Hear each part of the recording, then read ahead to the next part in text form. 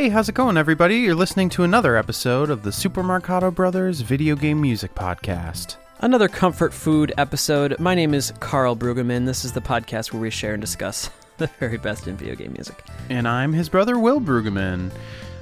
Really exciting. It's been a number of years since we've done an episode spotlighting on the Ganbare Goemon series. Or the Mystical Ninja series, same thing. Yeah, this is one of our favorite series of video games when it comes to the music. There's so many excellent titles that span multiple generations, and we're doing sort of a dual spotlight today. Yeah, this is focusing on the two titles in the series that were released for the Nintendo 64. We have Mystical Ninja starring Goemon, which came out in 1997, and then we have Goemon's Great Adventure, which came out in 1998. Some of the same composers definitely the same team worked on it, and had a very singular vision for the music. It's coming up on 7 years since we did that Ganbare Goemon episode. That was episode 70 in July of 2013. So it's long overdue. I think a long time ago we talked about doing a revisited where we would, take that exact playlist and kind of give our thoughts on it. But I thought this is a way to have, entirely new content because there's quite a bit of tracks from both of these scores that were both featured on that episode, by the way, that we have not yet played on the show. And it's just such feel-good comfort food. It's my happy place. Carl, how would you describe the musical style of the Goemon series? I guess it's a little bit hard to describe, but I would say the starting point is very relaxing, calming, Japanese folk music mixed with J-pop. But every once in a while, it's also mixed with maybe, I guess, a more kind of funky, jazzy sound as well. And so all of that combining together. But I think the strongest element is definitely that traditional Japanese kind of folk music sound. Yeah, so a lot of melodies that are pentatonic in nature, again, if you want to think of. The pentatonic scale can easily be found by just playing the black notes on a piano. A 5-note scale, and so it's the most simple universal scale there is. It's the root, the second, the third, the fifth, and the sixth scale degree. Mm-hmm. And it's one of the most elemental things in all of music around the world. So many different cultures independently have sort of discovered and originated and utilized this 5-note scale.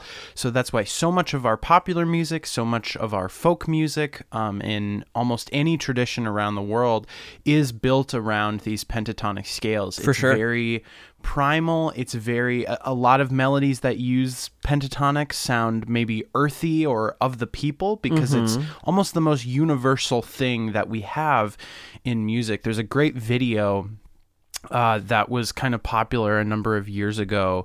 The Bobby McFerrin? In which Bobby McFerrin, he did this like TED Talk where he sort of proved the universality of the pentatonic scale by getting this audience of not trained musicians, just but regular it's really people. Cool. You should check it out where he it's a great kind of video. We'll sings post a it. pitch and points to a spot and then hops and then proves that, after the third, when he jumps a space, rather than going to the fourth, they all go to the fifth. And also so the sixth, when they go down from the one too, they do that, which is wild. It's so cool. Yeah, it's a great video. So another reason why we wanted to do this duo spotlight is one thing that we've loved for years about these two scores is they really push the N64 hardware. They sound so good. Just really nice production for the 64. One thing that I want you guys to listen out for today, something that is prevalent in the whole series, is the bass writing. Really funky bass.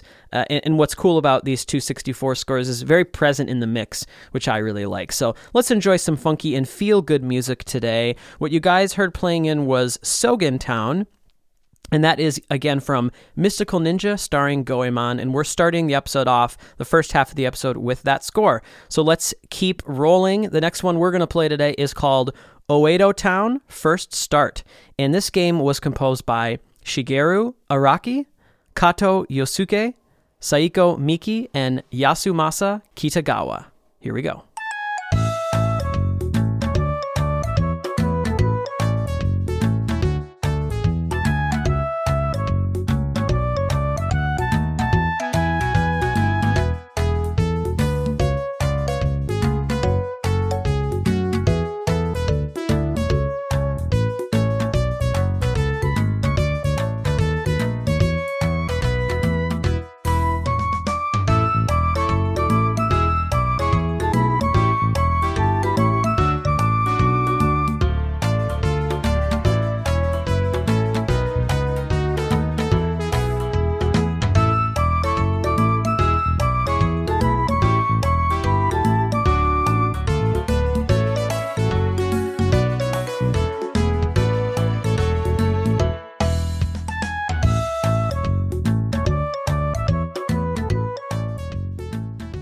So delightful.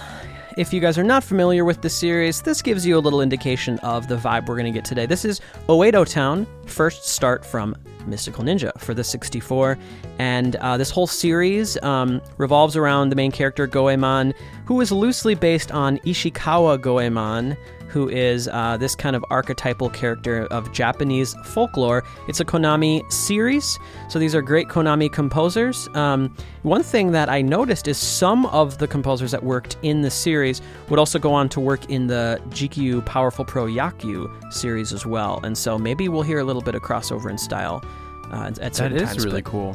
Really cool piece. This piece of music seems so prototypical, not necessarily for the series, but for Japanese video game music in general. What's interesting about this one, and we talked about that there would be a lot of Japanese musical influence, like folk music influence, but this is a track where that's not really the case at all, whether it comes to the instrumentation, the style, the melodic approach. Yep.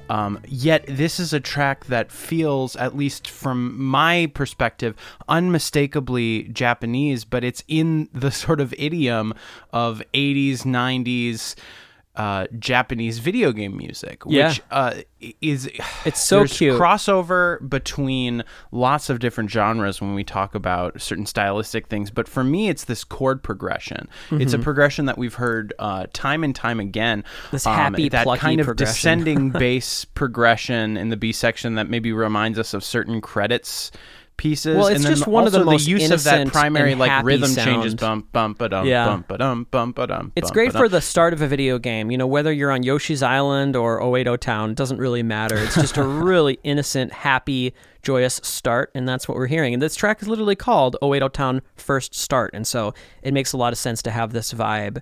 And there's one side of this series, particularly these 64 tracks, soundtracks have a lot of them, is a really chilled, laid-back, quasi-reggae groove with this kind of pop and sometimes folk-like melody. We're going to get plenty of that today, and that's one of my favorite sides. This one doesn't quite go there, but it's getting close to that. All right, let's move on to a classic. This is called Transformed Oedo Castle. And one of the versions that I have of the soundtrack divides this into 3 parts, and so it's possible that in the game it's dynamic and it changes between the different parts. What you'll hear is at first there's not like a drum kit, and then eventually once it, I guess, loops the idea, then the drums come in, which is very exciting. Let's take a listen to Transformed Oedo Castle.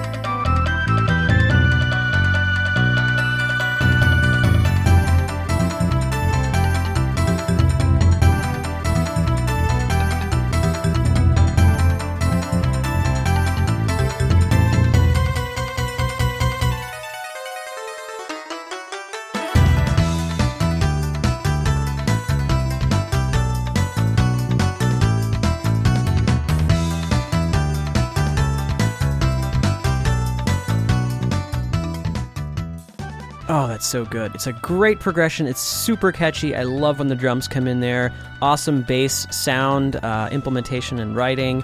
Really, really catchy track. This is Transformed Oedo Castle. Beautiful. This captures, I think, so much of what we love about the Mystical Ninja games. It's in so particular, signature. that blending of the traditional with the more pop sound, which is the old something and the that's new. not unique to this series. It's sort of a tradition, I think, in the later part of the 20th century in Japan. Mm-hmm. There's a lot of music in different anime, in film music, in video games, and even in Japanese classical music. Sort of like composers that adopt certain things of the Western classical tradition with the traditional folk elements. So there is sort of this idiom, I guess, of taking melodic and certain instrumental characters from Japanese folk music, yet harmonizing it in a way that feels like pop music or feels like jazz. It's crazy how natural it feels. When I listened to this for the first time, the music of the series, it was so familiar and comforting to me. Right. And when I actually thought a little bit more about it, it is a little bit more surprising. The elements that come together to feel natural, it's actually, quite a bit more ingredients than you might realize, because the full result is such a comforting, pie. Well, because I think we're accustomed to hearing these kinds of I don't want to say simple, but like restrained melodies that are built on pretty either simple, yeah. Pentatonic scales, but also these kinds of melodic, decorative phrases that it's almost like when you hear music that's imitating, old classical music, either the Baroque or classical period, and you hear you hear those kind of ornamentations, they might be called. And this that particular melodic line is meant to capture almost a cliche in folk music, but blending that with some of these chord changes that are a little bit jazzier, jazz fusion in nature, particularly that moment when it lands on what you might consider, the tritone sub or the flat 2 major chord. And so hearing those pentatonic melodies that maybe evoke Japanese folk music from hundreds of years in the past, yet with this definitely, 20th century jazz, funk, pop kind of production and chord vocabulary. For whatever reason, those two things blend together in such a natural way. Almost crazy. More so than a lot of other folk music languages, whether it's European folk music, other Asian folk music, any kind of folk music around the world. For whatever reason, I feel like Japanese folk music blends with those other styles so seamlessly. Using the pentatonic scale, it's kind of forcing these melodies to be simple and primal, and they're actually focusing a little bit more on catchy rhythms because they don't have to worry so much about the note choice. And so these melodies are so catchy and work so well with these strong grooves. And when you combine it with a little more of that modern funk kind of rhythm section, it's just such a great mix. The other thing that we have to mention is that this particular use of the pentatonic scale, much like a lot of the music that we'll hear, is the minor pentatonic scale, which is another thing that to me has almost sort of a Japanese sound to it a little bit, because you're hearing this, pentatonic melody, yet it's not that sort of goofy, not that it's like major is goofy or optimistic, but there's still a little bit of like sadness, there's a little bit of seriousness to it. Yeah, that's a great point. I love the sound of the minor pentatonic. It's so effective. Well, let's move on to an absolute classic. Whenever I hear this track, it brings me back to the first year we were at MAGFest in the hotel room, coming up with our playlist for our second greatest hits episode. This was one of the ones that made that episode. It's a classic for me, very nostalgic and feel good. This is Yamato.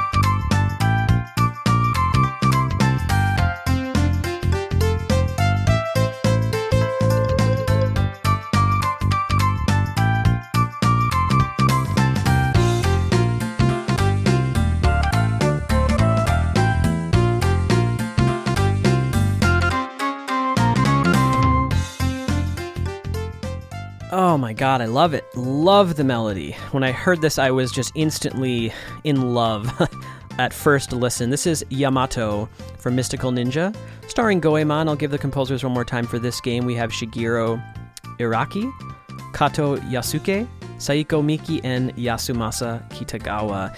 Yeah, this one is so cute and innocent, and the melody is really catchy, and the groove feels so good. It's pretty short and pretty simple. This is a great defense for music that is simple and I guess trying to be relaxing and maybe easy listening music is so easy to write off, but it's not easy to make a piece that is this timeless and just hits you with the happiness in such a strong way. I mean, there's not a lot of pieces that make me as happy as this, and so it's not easy to achieve. Yeah, it also has one of my favorite things that a melody can do is when the opening series of notes is really specific, carefully chosen, and really memorable. And and it has this beautiful soaring ascent. Yeah. That actually, if you orchestrated that would be a gorgeous little string passage there. It's a beautiful melody, and it's so easy to dismiss because of the plucky kind of public domain, I guess, cheesy groove that's happening here. There's a lot of people that when they listen to this series, I could see them being like, oh, this is kind of, saccharine or cheesy or whatever, but my God, I do so think good. a lot of people are they're not listening to the depth in the music, they're listening to the surface level elements. But I think what I so love about so many Japanese composers, and I think you could say almost any time that someone marries kind of a folk tradition into a more modern package, there is inherently a depth to that because there's a history and there's sort of a common grammar. That's so true, man. And so what I love about a melody like this is there is a seriousness to it. Like if you were to play this melody without the sort of swung groove, there without would the syncopation, yeah. Well, yeah, those particular pitches have a pain to it, have a seriousness, and we use this word all the time that something is earnest. But I think what we mean by that is that it's not if you separate the melody and harmony from the rhythmic and production elements, there really is almost kind of a cognitive dissonance at play, that it's like something might be very serious and capturing genuine emotional experience, yet it's almost softened by the groove and it's made more complex by it's every aspect of the music isn't reinforcing the like positive sunshiny good time, and it actually makes it more enjoyable and it makes it feel more like interesting, something in real life. And I will say that is there's so many great examples of that in Legend of the Mystical Ninja for the Super NES, which came out in 1991. That is a really interesting score because you have just as many kind of poppy, sunshiny, innocent tracks in that, but then you have some ones that are really a little more dark and challenging, and I love the combination. We'll get some of that today, don't worry guys. We'll have a lot of variety actually today. Let's move on. This was one that I didn't remember. We've definitely never played it. It's a nice change of pace. This is called Theme of the Son of the Dragon God, also known as Koryuta. Here we go.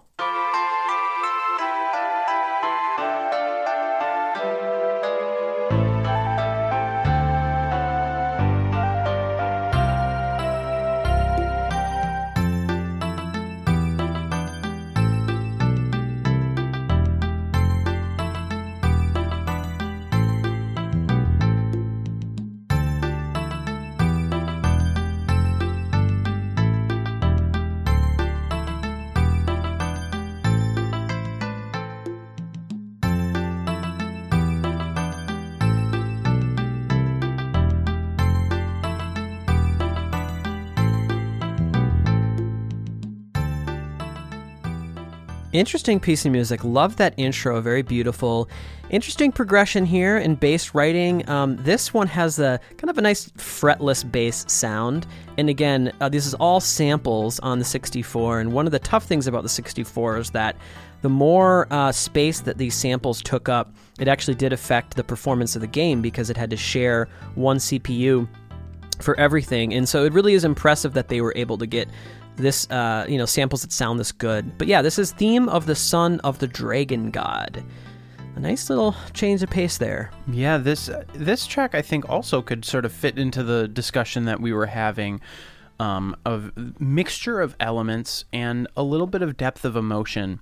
Especially and that intro, right?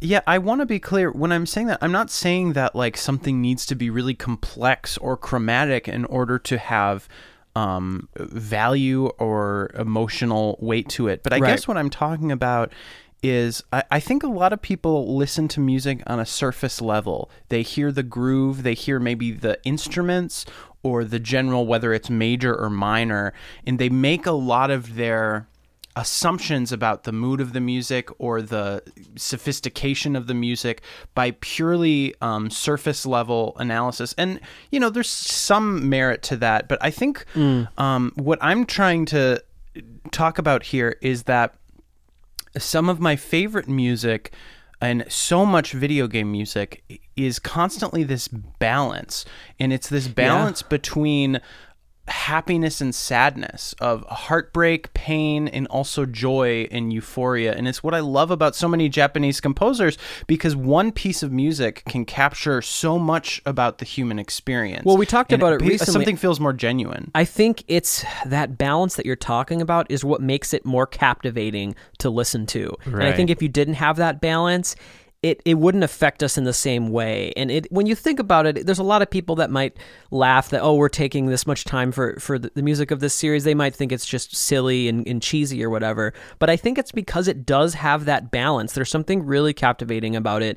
And this next track we're moving to is such a strong example of that old and new, the happy, sad, the modern and the old. You're going to hear definitely some modern elements, such as maybe some kind of more analog synth sounds, maybe bordering on some electronic rhythm section elements, but definitely also some pop and some even traditional folk elements too. So It's a really cool combination. To me, I equate it's kind of like a movie that is just like a fun popcorn action movie, yet in the midst of it, there's like a sweet relationship between a parent and a child.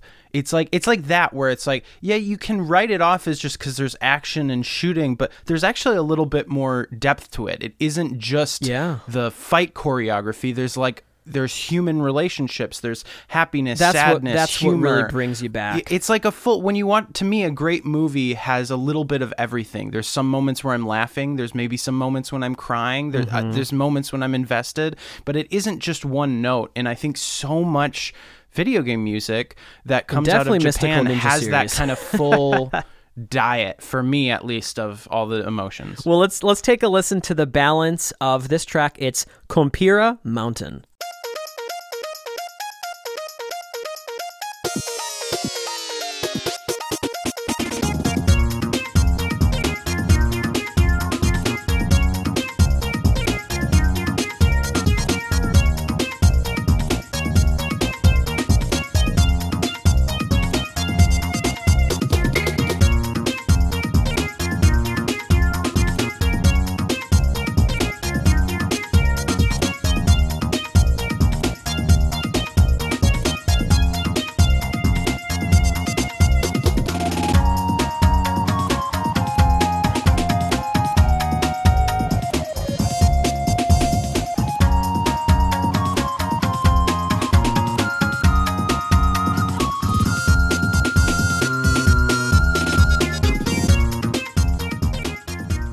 Such a good piece of music. There's so many strong examples of this in both of these scores, of such an effective and efficient arrangement. There's not a lot of elements, but everything is in its right place and working together, these interlocking puzzle pieces. The groove is so strong in almost all of this music. Melodies very catchy, great rhythms, just really feel good. It's music that instantly hooks you. I remember when I was listening through the series to prepare for that episode 70, I was just blown away time after time after time, just really hooked immediately by this music. I love Kompira Mountain.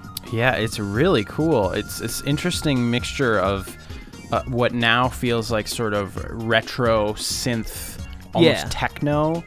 But again, with some of these same Asiatic folk elements. I just love it. It's like it's very loosely those things. I mean, this isn't like trying to be some accurate depiction of folk music. No, it's just sort of using that idiom in a very stylized, in a very surreal way. And I think it's like, it fits with the tone of the game. These games do not take themselves super seriously, yet they're loosely based on this folk character. So I think the character of this music is perfect. Yeah, the music matches that perfectly. What happens, the effect that these composers create for the series, is they do make their own musical genre. You know, yes, you can link, you can think about, what is it originated from and everything like that. But at the end of the day, it's just Mystical Ninja. It's its own thing, kind of like, funk. If you trace the origins, it's a combination of, blues and jazz and all these other things. Right. But at the end of the day, it's also its own thing too. That's a good point. I mean, these melodies are also just really strong and uniquely memorable. They are. But speaking to what you were just talking about, that kind of like they create their own styles. It's sort of like Emma and I have been rewatching one of our favorite shows, Avatar: The Last Airbender. Yeah. And a cool thing about that show and sort of its offshoot is, it borrows a lot of influence from anime and also different kind of like martial arts forms. And what's cool is as the technology in that world sort of advances, it does this really cool thing where it's almost like, imagine if, New York City, rather than being in America, were in like China. And so it's a cool you have idea. like these advancements in technology, automobiles and machines, yet they all have architectural styles that are borrowed from more of an Asian-centric thing. It reminds and that's kind me of like steampunk. this music. It's like, imagine if funk and techno came out of Japan, and it is kind of built on this kind of folk music as opposed to coming from the West. And it's an alternate really reality cool that blending. I'm so on board for. Well, guys, this is an absolute classic for the podcast. I remember the first thing that was so funny is Will couldn't get over the title of this. This is Festival Temple Castle, which could each be its own thing, but no, we're going to jam them all together. Again, from Mystical Ninja starring Goemon, and this one brings the funk and brings the party. Let's take a listen.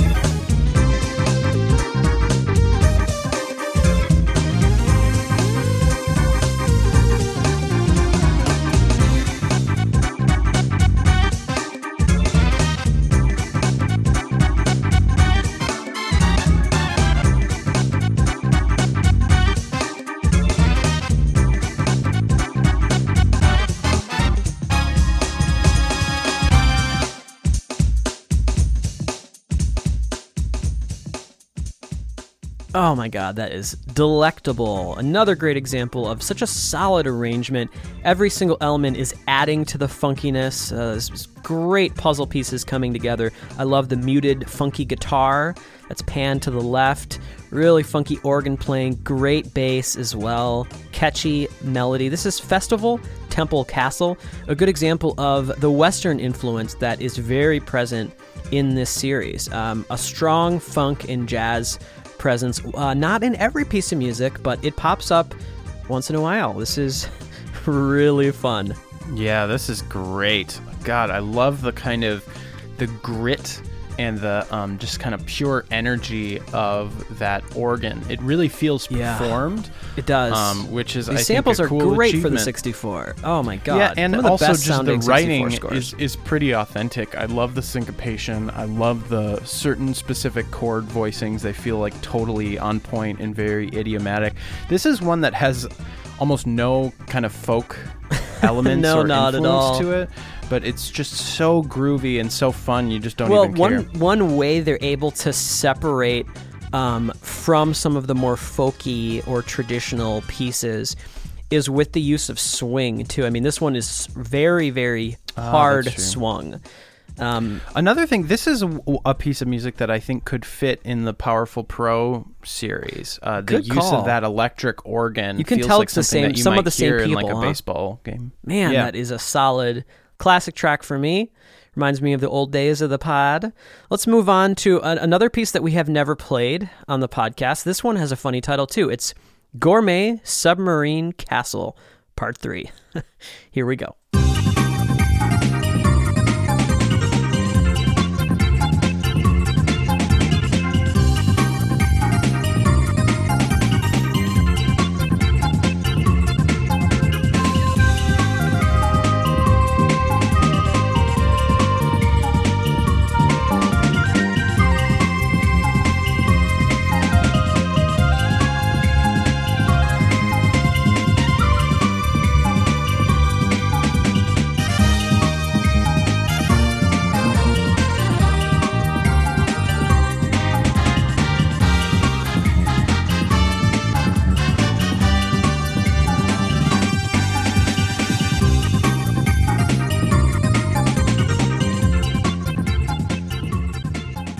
Holy moly, that is funky and so catchy. You guys are listening to Gourmet Submarine Castle, Part 3. Only in video games would you ever get this wonderful and quirky mixture of influences and sounds coming together to create such a delightful experience. I love this track, and it's not one that I necessarily remembered. I was going back listening to all of the entirety of these scores, and I was like, maybe I remember this from years ago, but this is an absolute banger. This is probably one of my favorites on Mystical Ninja. Mm-hmm. Yeah. I think I want to extend a little bit of an olive branch, because I imagine there are some people listening to this and maybe this music isn't quite for them.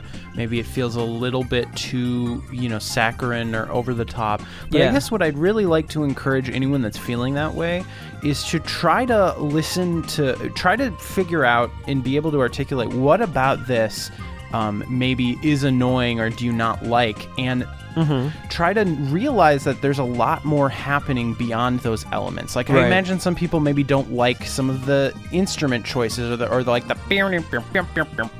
or just the high energy. Yet there is so much more to listen to here. I really like. There's a nice balance of chromaticism with the chord progression, certain kind of borrowed chords. And in general, like, this is a really catchy melody, and I think you could probably rearrange this, and it would sound like sort of a classic NES or Game Boy tune. Oh, I agree, man. If you took away some of the instruments that are maybe influencing the style. Yeah, so definitely listen to that again if you want to go back and re-listen to this. Another thing you guys should listen out for in this track, listen to the organ playing and the bass playing. Some really intricate, funky organ playing that you might not expect, and probably and that not you might not playing, notice. But implementation. The sound of it, sounds like playing. Yeah, just really, really cool, unique piece of music. I love that. All right, this is the last track of the day from Mystical Ninja starring Goemon before we move on to the second title of the day. This one has a similarly goofy title. It's Gorgeous Musical Castle, Part 2.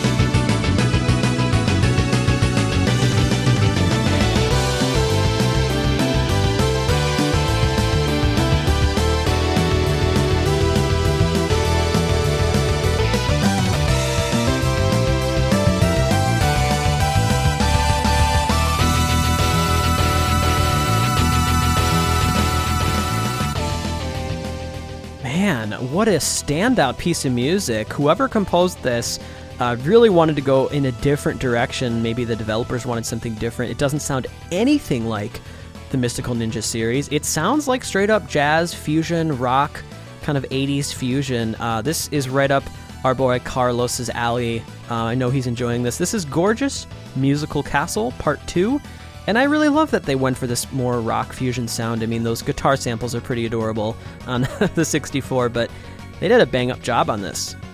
Yeah, I also love the kind of quartal harmony that's happening here. The Me too. Fourth bass kind of non-diatonic chords that you hear with all the sort of parallel movement. That's something that a lot of Japanese composers I love really the like meter to use. changes on that last section too. Some nice surprising moments in this track. It's longer than you expect. It's interesting. A lot of I feel like fusion that influenced the harmonic language of Japanese video game composers tends to be that language of stacked fourths and fifths. Like even the opening of this, it uses this really out there voicing that's just a series of stacked fifths, and it's this very bright, shimmery sound. You know, bum, it really bum, is. Bum, bum, that kind of sound. And all of that together has a really bright, a non-diatonic kind of feeling, which is really neat. Well, guys, I could not be more ready and excited to move on to the second title of the day. Goemon's Great Adventure might be personally my favorite score in the series. It's incredibly nostalgic for me, and it should be mentioned that I never grew up playing these games. The first time I really heard any of the music was the week before preparing for that episode 70. And it's just that good. This track is exactly what I was talking about earlier, that really chilled, laid-back, quasi-reggae groove mixed with that traditional sound. It's so good, and it makes me so happy. This is Even Dogs Get Lost Walking in This Town.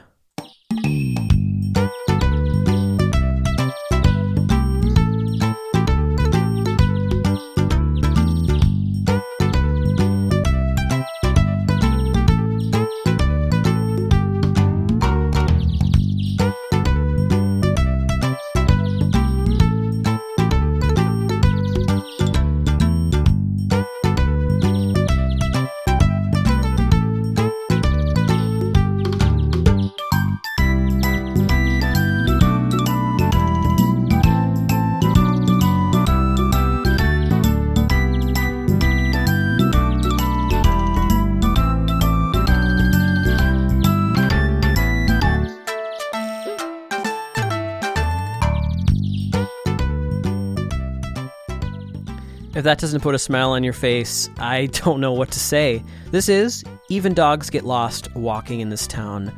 I love this music so much. It's from Goemon's Great Adventure, and Mystical Ninja sounded great. I think this sounds even better. They even up the ante with the quality of the samples in this score. The composers working on this game are Hirotaka Kurita, Nobuyuki Akina, as well as Shigeru Araki, who worked on Mystical Ninja as well. There's so many things I want to say about this. You have a little bit of this reggae groove, but it's swung, which is really cool. And the instrument that's doing the upbeats is this traditional Japanese instrument. There's some funk influence with the bass, I guess, how funky it is. Very simple pentatonic melody. Great writing. It's just... Yeah. A great writing and great arrangement. Sugary. It's just honey. This would be perfect for like the Japanese version of Sesame Street, because it's so accessible. It's really sunshiny and pure, and the arrangement is so strong. I really love the little percussion elements that, in general, the groove feels like more of like a Western element, but it's constructed through more traditional Japanese instruments, which is just, there's lots of little details that are charming and interesting to note. There's a lot of imagination in a piece of music like this, but fundamentally, it's just really beautifully written, very catchy, and it does put you in a good mood. It's another just example adorable of a pentatonic too. melody, but it feels thoughtfully written. It feels kind of honest, and it's not overly notey. There is an economy of notes. It almost kind of reminds me of what Koji was doing in Shin Onigashima.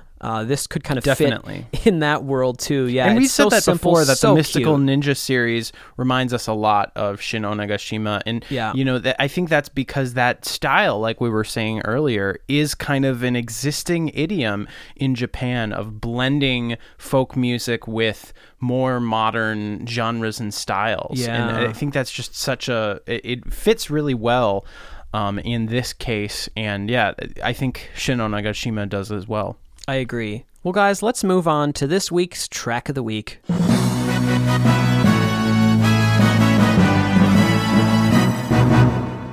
This is Burning My Soul, Edo Castle, and another really great example of this mixture that we're talking about today. It's just an instantly hooky piece of music. It's one of my favorites in the whole series. Let's take a listen to Burning My Soul.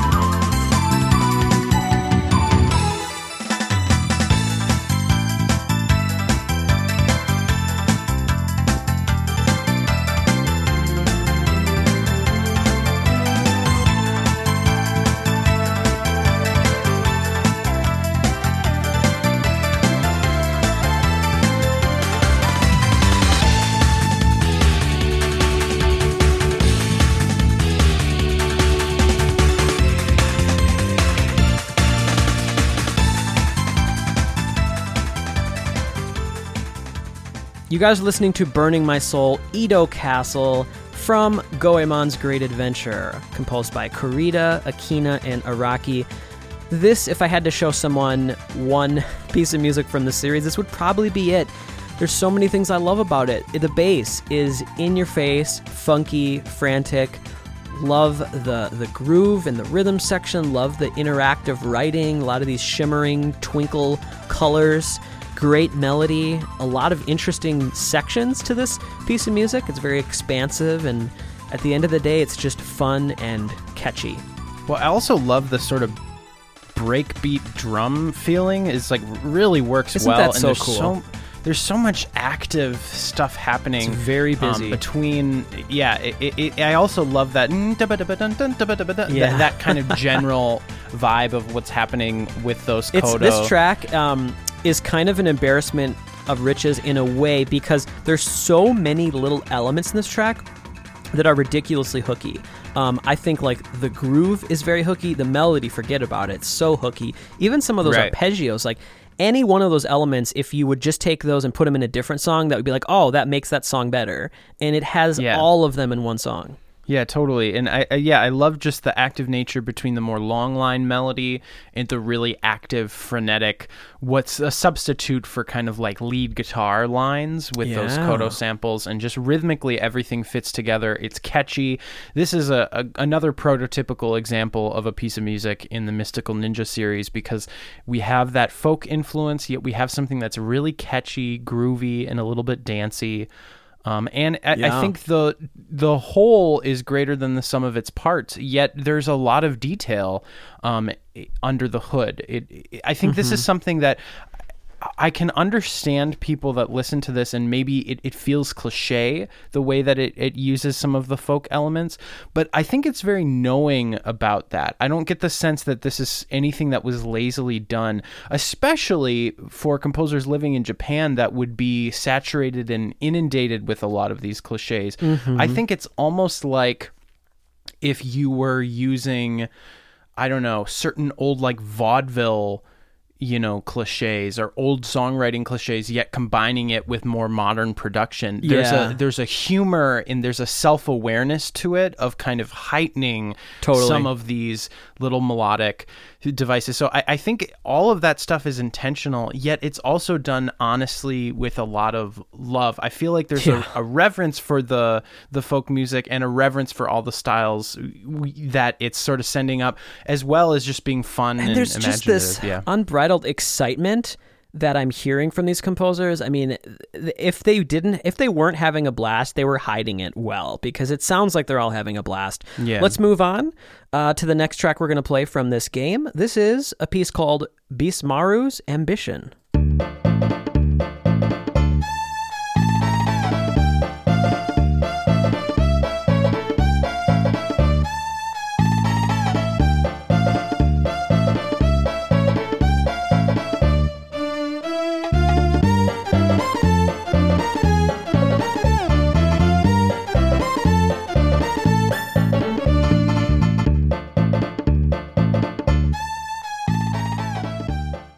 This is so good. You guys are listening to Bismaru's Ambition, a really nice change of pace. Pretty funny piece of music is like as far as how the implementation is working here to convey this kind of classical gypsy jazz sound. It's an interesting mixture, but yeah, the samples are pretty adorable here. I like this track a lot. Yeah, I do too. This is one that definitely evokes humor. There's something funny about those portamento slides, and I don't know how much of that is intentional, but the overall character of this sort of devious minor key has like a knowing humor to it, I feel. Yeah, I think so. I think it was intentional, personally. And even the kind of right at the very offset, the ding da ding da ding da like just the almost mechanical nature of some of those samples. It's really funny. But actually pretty good writing in that, I guess, violin part. Like if you heard that with an actual solo violinist, I think that would be pretty entertaining. I like this track. It's a nice change of pace. Definitely some humor. There's a lot of humor in the series. True that. Let's move on to another classic, chilled out. This is the side that I love of these two scores so much. It's one of my favorites. It's called Kappa Traveling in Roaming Road. And again, I want you guys to listen out for not maybe the obvious elements. I want you to specifically listen to the bass writing in this and how it works to add to the groove and interact with things like the melody. I love this track. Let's take a listen.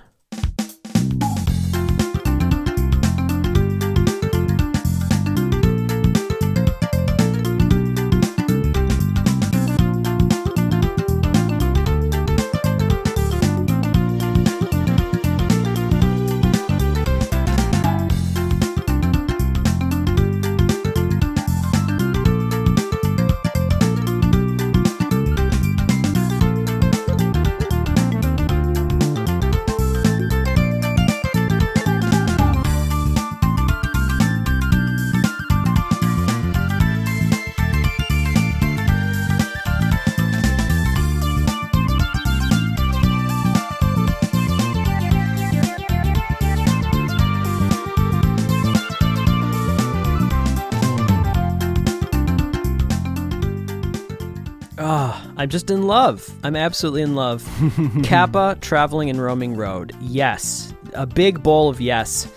I feel like Jeff Garlin or something. But yeah, Jeff Garlin. This is just so delightful. I really want to play this in the band. A big bowl of delightful. I want to play this so much. I would love to hear Marty funk this up on the bass. It's so cute and also cool. We should do a Goemon track. I would be so down. It's the thing about this music is if we ever get to play music together again. Oh yes, we will. It's cute, but it's also cool. And what I love about this particular piece of music is that combination.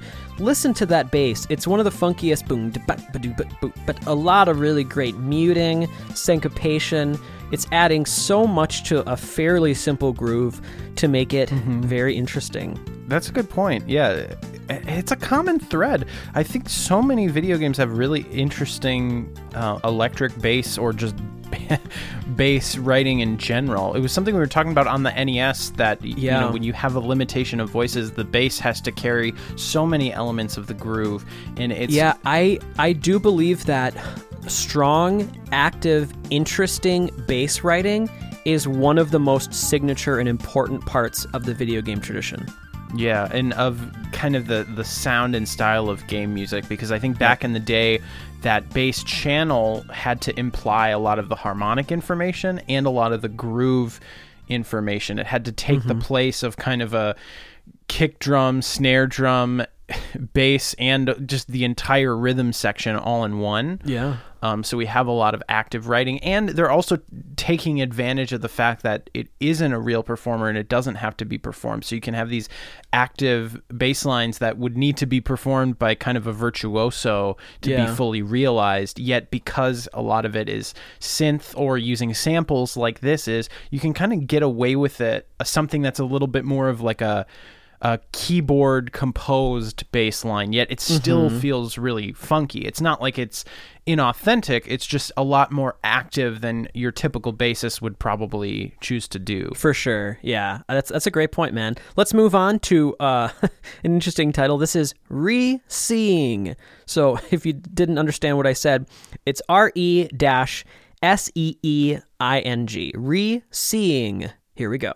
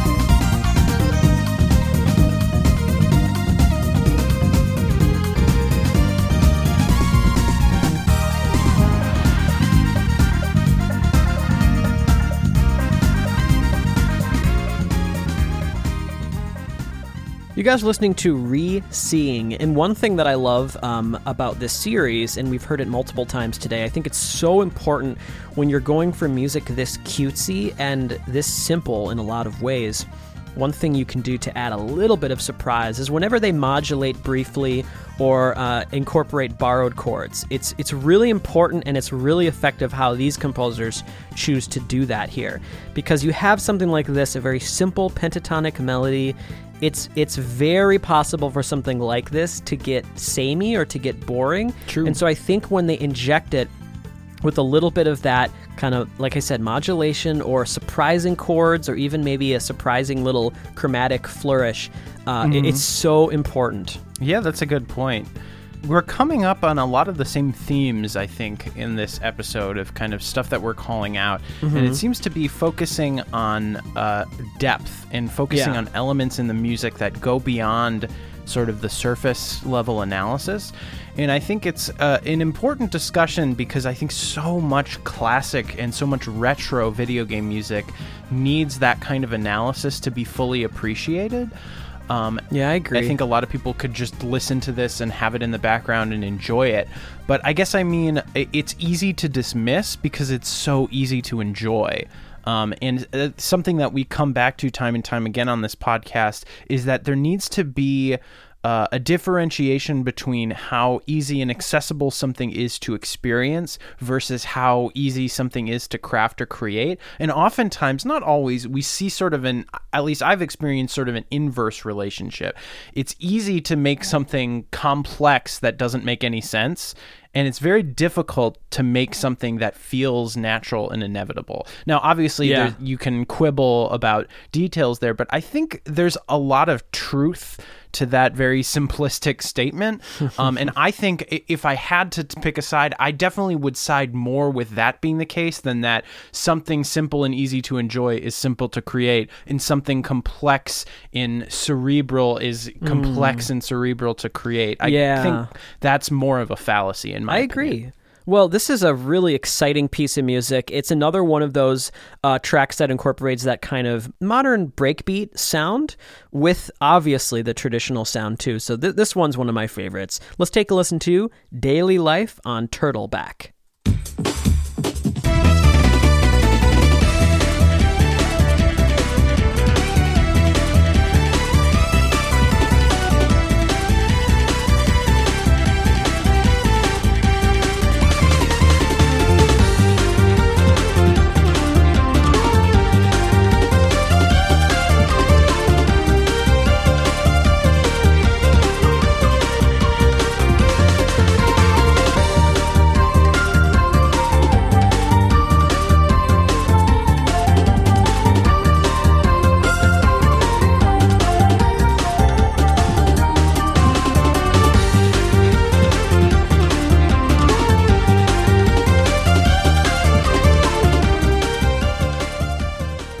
this is fun. You guys listening to Daily Life on Turtleback.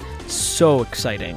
One of the most energetic pieces on either of these two scores. It's another one that incorporates a little bit of that modern electronic influence with the breakbeat and even with the bass. Dun, dun, dun. Kind of one thing you hear in a lot of dance music of the 90s is the synth bass playing exclusively on upbeats. This track, it's not just upbeats, but it's heavily relying on upbeats. So imagine you have the drums, which is very downbeat oriented, right? The bass is going to be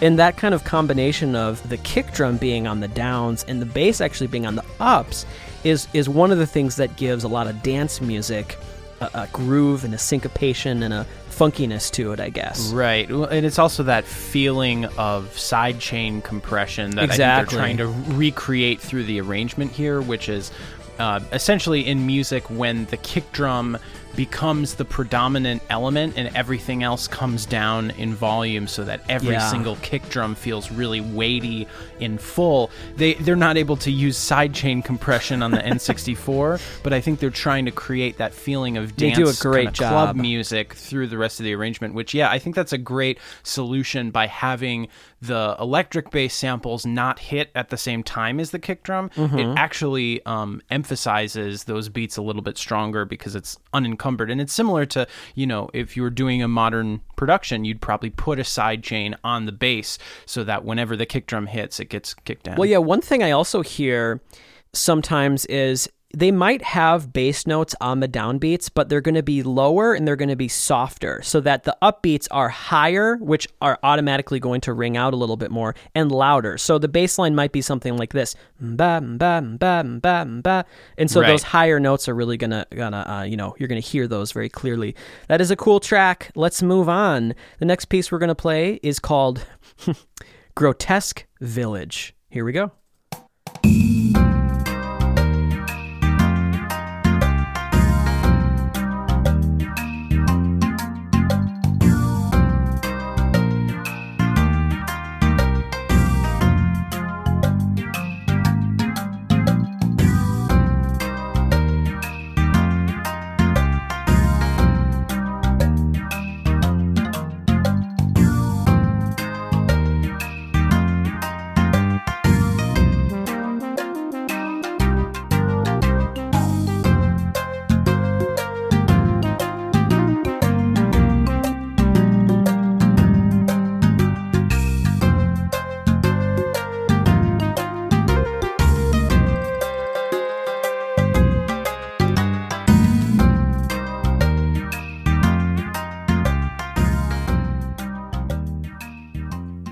So good. You guys listening to Grotesque Village, and it's actually a really nice contrast to a lot of the music in these two scores because it's actually quite dark and menacing, but the groove is not. The groove is very reminiscent of other tracks we've heard, really kind of simple, happy tracks, even something such as that Even Dogs Get Lost track, except now we're hearing it with darker chords.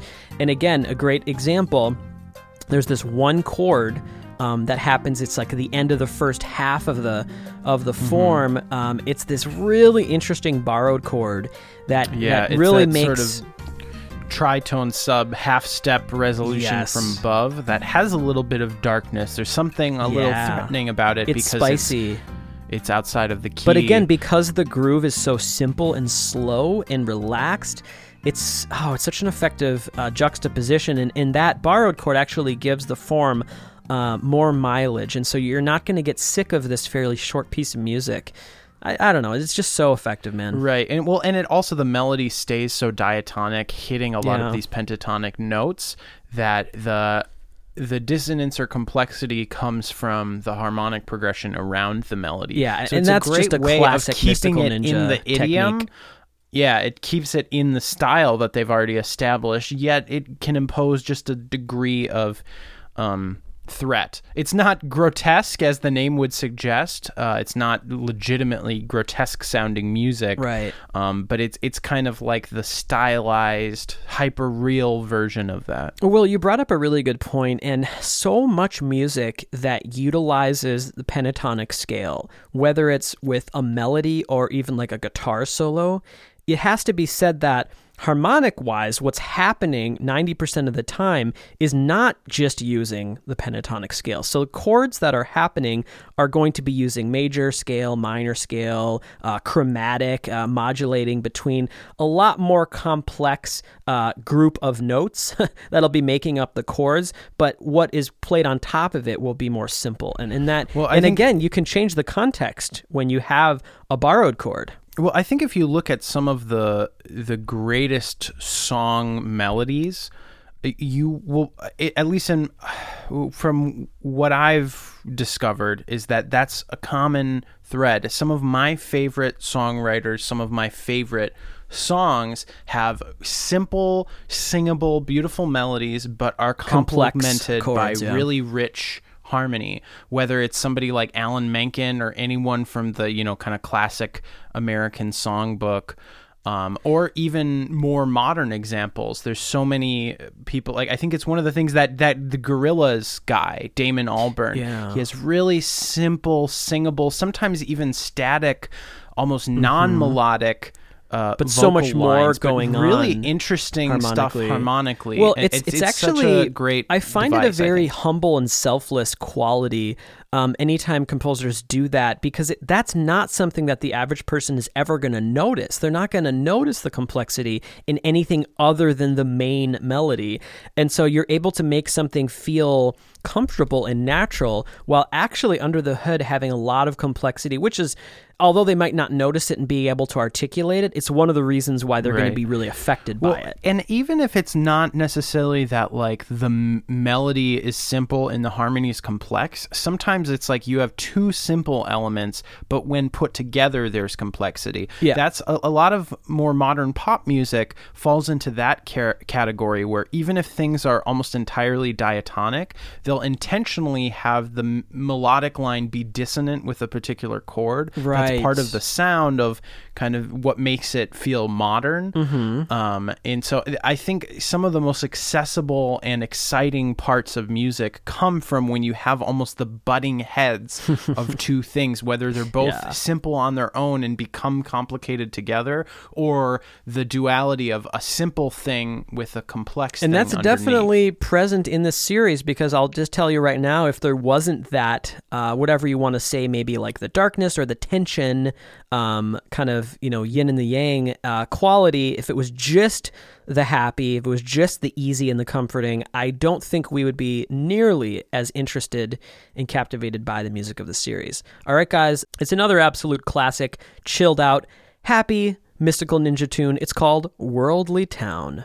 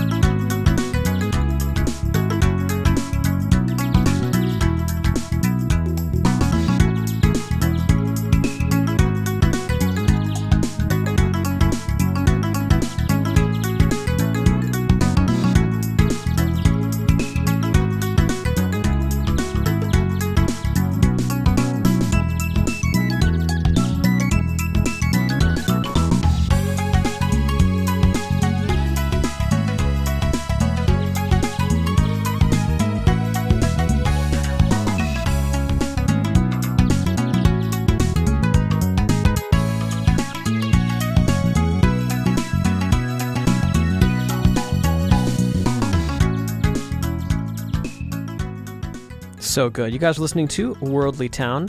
One interesting choice in this track is they actually went with electronic drum samples for this, which is actually quite rare. Most of the pieces have the more real-sounding acoustic drum kit samples, and so that was a nice way to add a little bit of contrast to this and give it definitely a different vibe. Bass line is as funky as ever here. Yeah, one thing that is interesting about listening to these two scores, it's actually pretty amazing how consistent and cohesive they are to each other. It could kind of feels like one score that we're listening to today.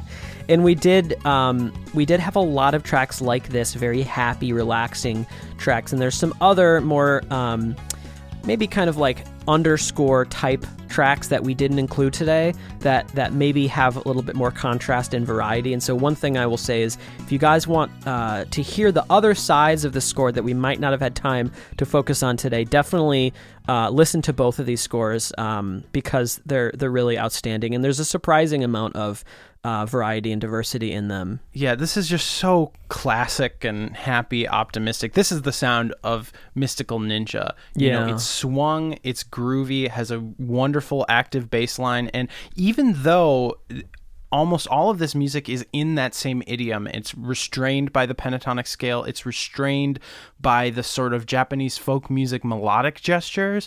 Every one of these tracks has its own kind of individual quality as well. There's something unique about it. There's something specifically catchy about the melody. And this is another example of that blending emotionally between a style and a groove that's infectious and happy and positive, yet there's a bit of bittersweet, there's a bit of melancholy to the progression, to the melody itself too. And that's one of my favorite things a piece of music can do. It's why I love ragtime so much, because a lot of people dismiss ragtime and think like, oh, it's just one note, it's just happy. But I feel like so much ragtime, there's a lot of sadness and melodic, there's like some pain and some bittersweetness to it, and I think it captures a big part of the experience. For if you look into so many of the really tragic stories about a lot of the black composers that captures the originated that music, it's like it captures some of the pain historically of what was going on, and I don't think that part of it is focused on enough, because people just like to listen to surface level things. If it's fast, if it's a fast march, people are like, oh, it's just that. If it's a slow dirge, people think it's just that. But music is more complex than that. You have to dig deeper. And hopefully we were able to, allow you guys to do that today. I was mistaken. There's one more track before the play out. So yay, we have a little bit more. And this one is a really nice change of pace. And so I was talking about the variety. This is going to show that off. This kind of feels like it could even belong in the Castlevania series, at least harmonically. So let's keep that in mind. I love this track. It's called Underground Paradise, Part 1.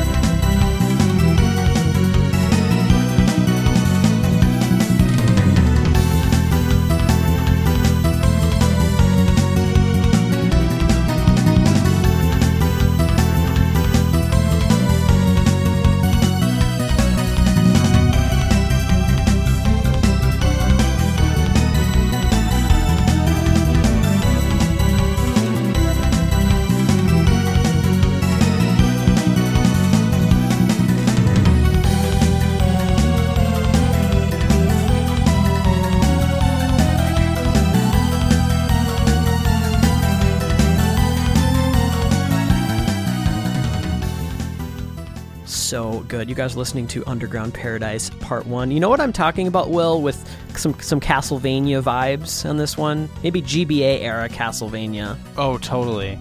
Yeah, definitely Castlevania vibes. There's that sort of devious nature. Dissonant, a lot of diminished chords, classical rock sound. But I love hearing these Mystical Ninja composers go for that, because it still fits in Mystical Ninja. I mean, the bass line is incredibly funky, and again, you have these traditional Asiatic instruments playing these lines that typically you would hear with, I guess, more like rock or harpsichord type instruments. So it's a really interesting mixture. But yeah, I was really happy to include this because it's one of those pieces similar to that kind of rock fusion track where they were going for maybe like a different style, or potentially maybe even winking to, fellow Konami series like Castlevania. Oh, definitely, yeah. It is interesting. This is another one with a super active bass line. It's like now that we've talked about that, I can't not notice it. Like the bass line that's my favorite part fluid of this series. If I'm being honest, squiggly. I can't not focus on the bass. One thing I love about the mixing of these two scores is how bass heavy they are. Some people might say that the bass is maybe a little too loud in the mix, but because I love it so much and because the parts are so good and exciting, that's one reason why I love listening to the scores is you got bass in your face. Well, it almost needs to be loud because of how active it is. Yeah. I notice that when you listen to these tracks at a quiet volume, they sound really muddy because you can't really discern. I think it's just the nature of the disparity between how different frequencies travel and how we perceive them at different volumes. But like bass frequencies, I feel like sound a lot muddier at a quiet volume. Right. And so it's a lot harder to discern what the part is. And you just hear this kind of... That happens a lot with active bass So I kind of lines. think that's why the bass is so loud, because That's why you got to crank it up, folks. It cuts out and it makes it discernible. I hope you've been cranking it up for this whole episode. Well, guys, we're going to play you out with another classic, relaxing, adorable Ganbare Goemon track. It's called Sweet, Tasty, Delicious Water. And it's a very happy track to send you on your way. I hope this is just what the doctor ordered. I know it's such a really hard time right now for so many reasons. And so we were really craving another week of comfort food, relaxing, feel-good music. We're approaching the end of our season. Next week, we're going to be doing an original showcase episode, which we always have a blast. So look forward to that. Yeah. We're really excited as we approach the end of our season, and we have a really fun idea for our season finale. It's funny. It's like maybe we shouldn't even consider seasons, but I do like breaking the episode, our episodes into sort of like 25 chunks. Mm-hmm. It's a nice way of kind of, I feel like, staying sane, and I enjoy some of the traditions that we have around that. Yeah, me too. Yeah, and also one thing that is going to be timed really well is that finale episode is going to be coming out on Monday, June 22nd. And that week, the Friday of that week, June 26th, is going to be, I'm announcing this now, the release of my album Downforce. And so that's going to be a really exciting and fun week. And so me and Carlos will probably do some sort of a bonus episode around that time. So yeah, look forward to that, June 26th. Yeah, I'm really, really excited for that album, for everyone to hear it. Me too. It's you guys are going to love it. It's absolutely fantastic. Thanks, man. Well, we're going to play you out, like I said, with Sweet, Tasty, Delicious Water. That's a good idea. I should get some of that right now, some Sweet, Tasty, Delicious Water. All right, Will, anything you got at the end? I think that's it for me. I hope you guys have a great, safe, and loving week. Absolutely. My name is Carl Brueggemann. And I'm Will Brueggemann. Have a good week, everybody. Peace out.